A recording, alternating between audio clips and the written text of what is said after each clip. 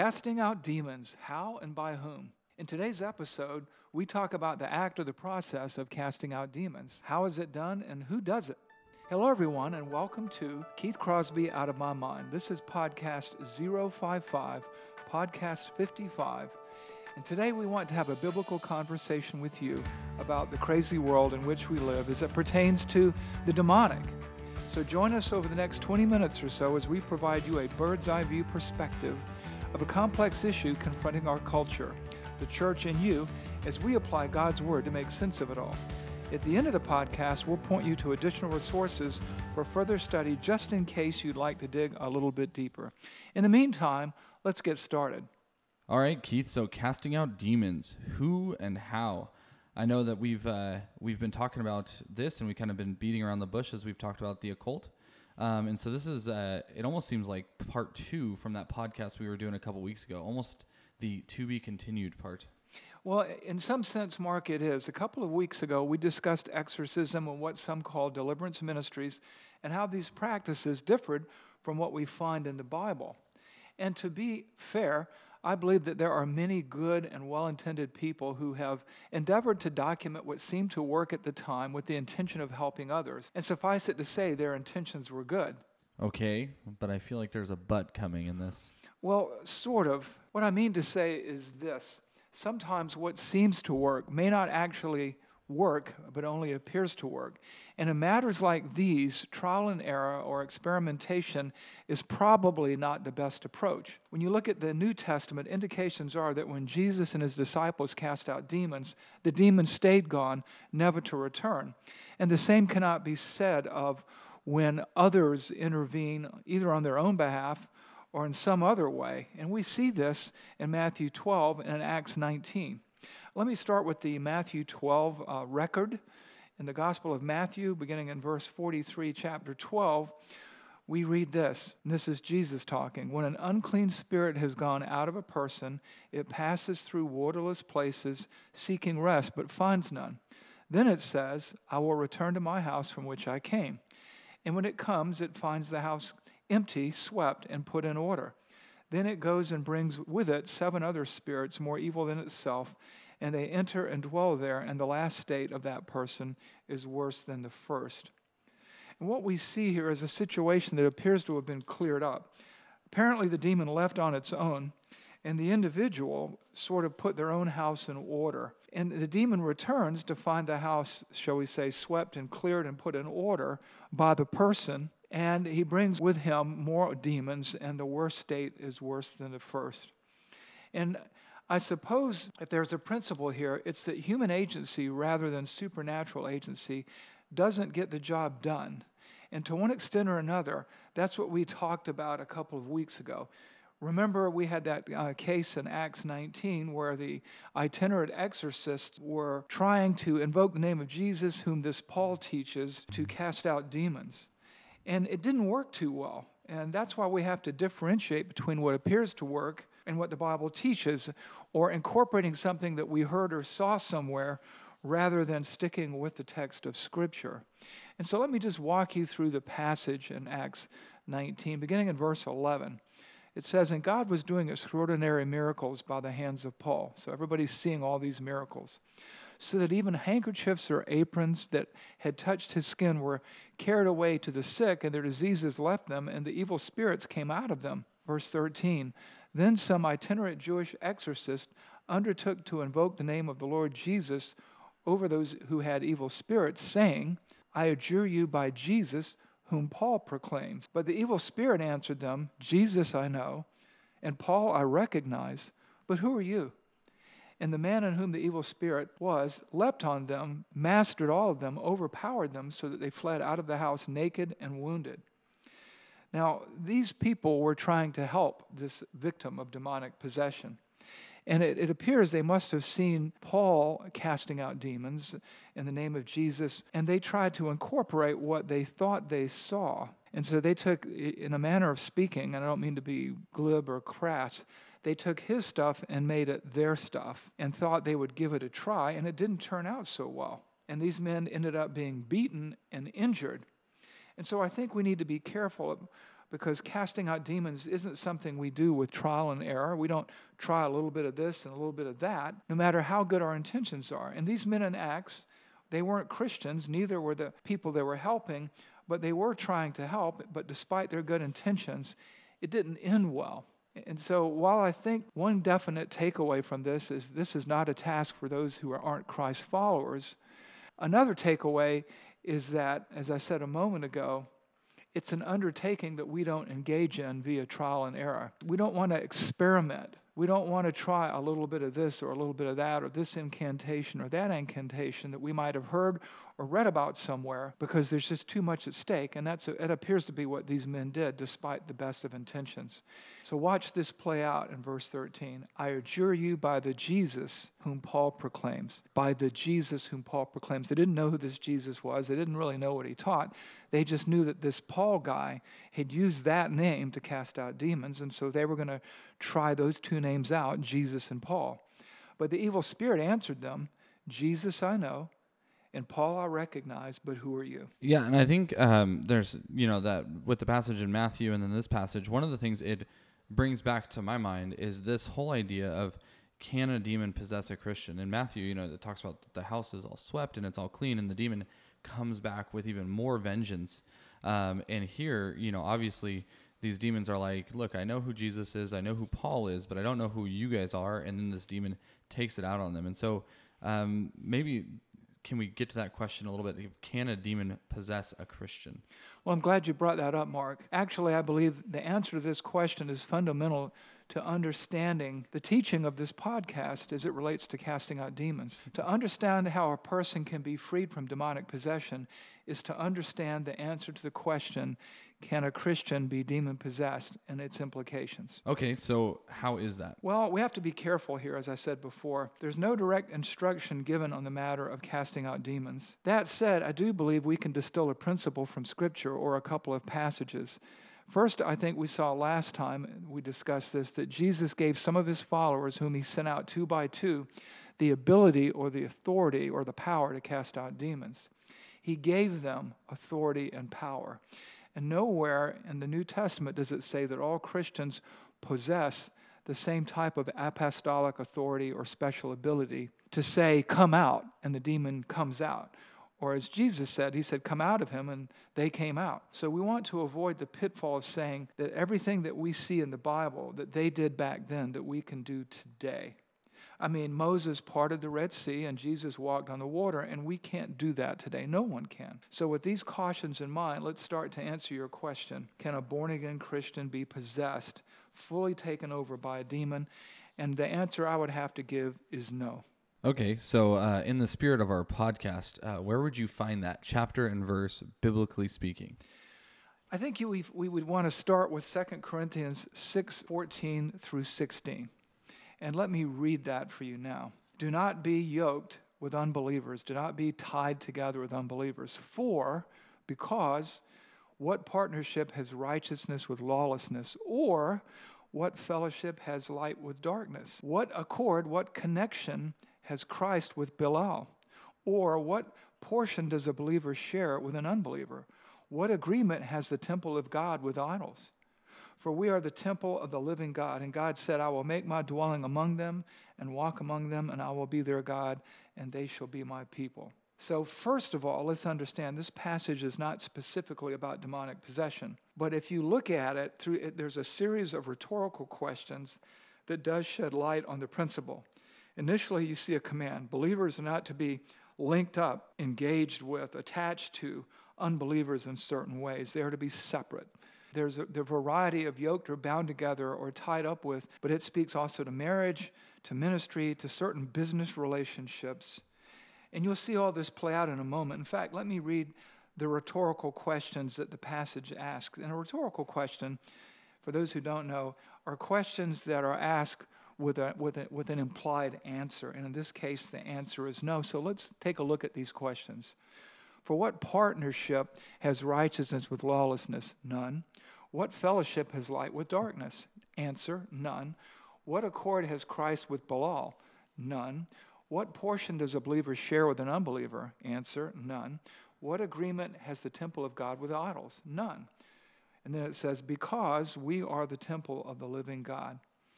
And so the only answer to all these questions is none. Now, look at the first question in verse 15. What accord has Christ with Belial? Now look at verse 16. What agreement has the temple of God with idols, false gods or demons typically? Answer, none. Why? Because we are the temple of the living God.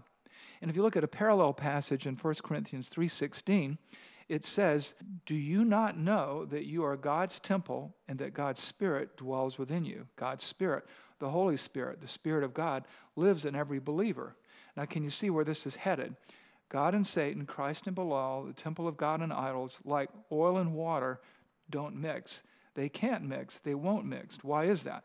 Because God will not share his glory with another, nor will he share space with demons. And as believers, as Christ followers, as born-again Christians, we are the temple of the Holy Spirit.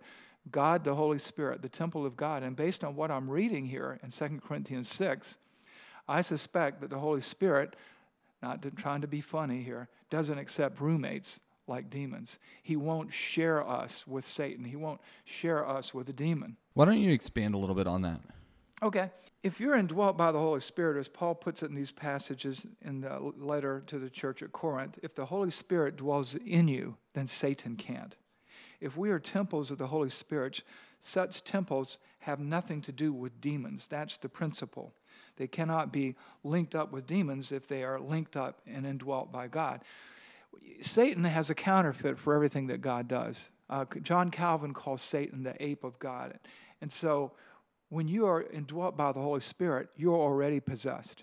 You're possessed by the Holy Spirit. You cannot be possessed by Satan. Why? 2 Corinthians 6. What partnership has righteousness with lawlessness? Or what fellowship has light with darkness? What accord has Christ with Belial? What agreement has the temple of God with idols? Okay, so I can see kind of where you're going, but what does this all have to do with the casting out demons then? Okay, it all ties in here. And it has this to do. Darkness flees in the presence of light, and in this case, the light of the world, the light of the gospel, the regenerating light of the Holy Spirit that brings us from the kingdom of darkness into God's marvelous light as temples of God, as temples of the Holy Spirit. And to that extent, we, our souls, our bodies, can have no fellowship, no partnership, or connection to a demon because the Holy Spirit already possesses us, and no demon can cast out God. God will not tolerate its presence. Okay, so Christians cannot be possessed by a demon, but what you're saying as far as casting out demons is this. Lead a demon-possessed person to Christ, and God casts the demon out of his temple, getting back to the idea of the Holy Spirit not accepting roommates. I hate to use that terminology, but the metaphor, the word picture, I think is helpful. God, as I said before, will not share his glory with another, nor his temple with another, and no demon can withstand him. So now let's shift gears. You remember when Jesus' disciples failed to cast a demon out in the gospel? And Jesus said this one only comes out by fasting and prayer. When you look at the passage, if Jesus gave them the power to cast out the demons, what went wrong? And I have no reason other than to expect that maybe the disciples in their humanity became overconfident. They weren't humbly and spiritually and carefully prepared. And I suspect that's why we find the verse where Jesus says this one comes out only by much prayer and fasting. Also understand that since we aren't among the 72 sent out and we're not apostles, the power isn't invested in us, but is invested in the gospel, the message of salvation. The power is in the gospel. That's why we read in Romans 1:16 and 17, "For I am not ashamed of the gospel, for it is the power of God for salvation to everyone who believes. For in it the righteousness of God is revealed from faith, for faith, as it is written, the righteous shall survive by his faith." Deliverance, true deliverance, comes through the gospel. Jesus said, "You will know the truth, and the truth will set you free." And I think that set you free involves misconceptions, involves your bondage to sin, and your bondage to Satan. So if you are saved, you cannot be demon-possessed. You become the temple of the Holy Spirit. Furthermore, when we talk about Christians being possessed, there is no evidence in the Bible of a Christian ever being possessed. So then what would you say to those people who would point to the fact that in the Gospels, it says that the devil entered Judas.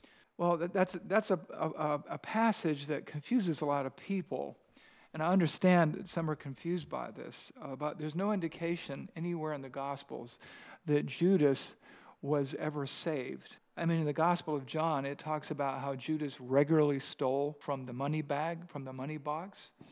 And if you remember the occasion where Mary anointed Jesus' feet with the expensive nard, and Judas and others complained about the waste of money, Jesus rebukes them, and Judas is singled out as a hypocritical thief who stole the money. And when Jesus washed the disciples' feet in John 13, Jesus indicated that all of his disciples were clean except one, Judas. And that clean is sort of a double entendre, a metaphor for being saved or born again. And right after this, you realize that as soon as Judas dipped the bread, that the devil entered him. So there's really no biblical evidence or indication that Judas was a believer. And as early as John chapter 6, Jesus indicated that Judas was not with him. You know, he said, did I not choose you, the 12, and yet one of you is a devil? And he spoke of Judas, as it says in the passage, son of Simon Iscariot, for he, one of the 12, was going to betray him. And so using Judas as an example, I believe, is quite a stretch. And therefore, you can't use that to say, well, you know, he got possessed, so all Christians could be possessed. Okay, I think that's a pretty good explanation kind of where you're coming from and then how we get there with Judas. So then how are demons cast out and by whom? How does this work? If there's no real biblical procedure, how would it actually work in real life today? Well, let me kind of keep going. I don't want to get off on a tangent, but I want to kind of draw this together. The Bible teaches us never to verbally revile fallen angels. And even the archangel Michael wouldn't rebuke Satan when they contended for the body of Moses in the book of Jude. And so it's really not for us to rebuke them or to say, come out of them. The power isn't in us. We're not among the apostles or the original 72 sent out by Jesus. But what we can do is we can pray, we can fast, and we can explain or present the gospel to the rightful owner of the body. We can try and speak to the victim, not the demon, and encourage the victim to embrace Christ. Wait, so are you saying that we, as everyday believers, can speak to the victims then? Yes, Christians can do this. And when you think about it, what else are you going to do? You can't threaten the demon. I remember reading a book by one of the deliverance ministry people where they talked about they got a demon to leave by threatening to torture them.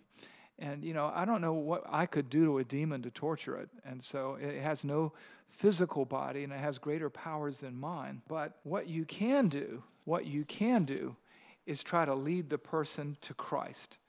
And so Jesus speaks of prayer and fasting, and I remember what it says in James about the effective, fervent prayer of a righteous person can accomplish much. And so I would pray, I would fast, I would prepare spiritually and mentally. I'd pray with the person, alongside the person, and I would try to articulate the gospel so that that person could understand it and choose, if they wanted to embrace Christ, becoming, as it were, the temple of the Holy Spirit. And as we noted before, Christ has no fellowship with Belial, and the temple of God has no part with idols or demons.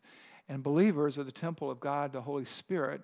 And so the old condition would pass away, and the new life in Christ would begin. It's kind of a 2 Corinthians 5:17 scenario. And when you go back through the pages of church history, this view is not novel. This was John Wesley's view back in the 1700s. Prayer and evangelism. You'll find a record of his approach to demonic possession in his book. It's actually the Journal of John Wesley. It's found in chapter 3. And I also found another account by one of his assistants where Wesley came to the aid of a demon-possessed person after they determined her problems weren't medical. And this account, and I'll read from it, is written by one of his assistants, and he said this: when Mr. Wesley began praying, she began screaming, so that a mob quickly gathered about the house outside. However, he prayed on till the convulsions and the screaming ceased, and she came to her senses much sooner than usual. Mr. Wesley pressed her to call upon God for the power to believe, and then prayed with her. she began to pray again and continued in her senses longer than she had done the month before. I went to prayer for her and exhorted her, prayed for faith, and her agony ceased. So this is prayer and evangelism, and this lady came to Christ.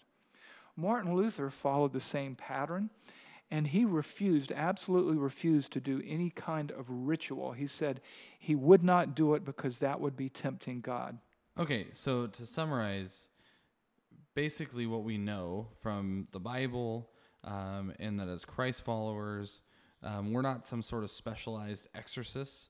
We don't have any specific special power to cast out demons, but we need to pray earnestly and evangelize to the victim, so the person who's possessed, much like Wesley did, and we get people to pray along with us towards that goal. But we don't need to do really any of these ritual things or use any of these props or instruments or anything like that.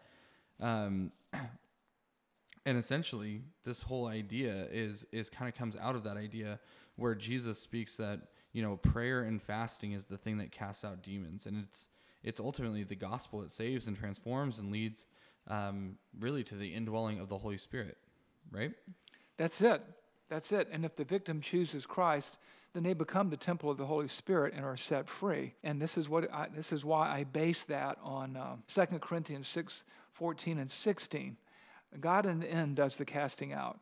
His power is contained in the gospel, you might say, which transfers lost people from the kingdom of darkness into the kingdom of light. And that's why a Christian cannot be demon-possessed. They belong to God. Nothing can separate us from the love of God in Christ, not things visible or things invisible, nor angels, nor powers. That's what it says in Romans. And Jesus in John 10 says nothing can snatch us from the Father's hand, because the Holy Spirit indwells us and he has no connection with a demon. So it all comes down to prayer and evangelism. That's it. All we can do is pray for them, have people pray for us and with us as we pray for them, and try to explain the gospel that they might believe and be saved. Well, I think we're out of time, Mark. That's it for today. Thanks for joining us, everyone. If you'd like additional resources, and we have quite a few on the website this time, go to www.gracetoliveradio.org and hit the resource button. If you have questions, I'd love to hear from you. You can email me at keith@hillside.org. If you'd like to learn more about Hillside Church, visit our website, www.hillside.org. In the meantime, we'd like to invite you to worship with us on Sunday at 8 or 9:30 or 11. In the meantime, whatever your podcast platform, please give us a good rating, share us with your friends, make comments. It helps us expand the ministry. This is Keith Crosby with Mark Stickler saying God bless you and God keep you.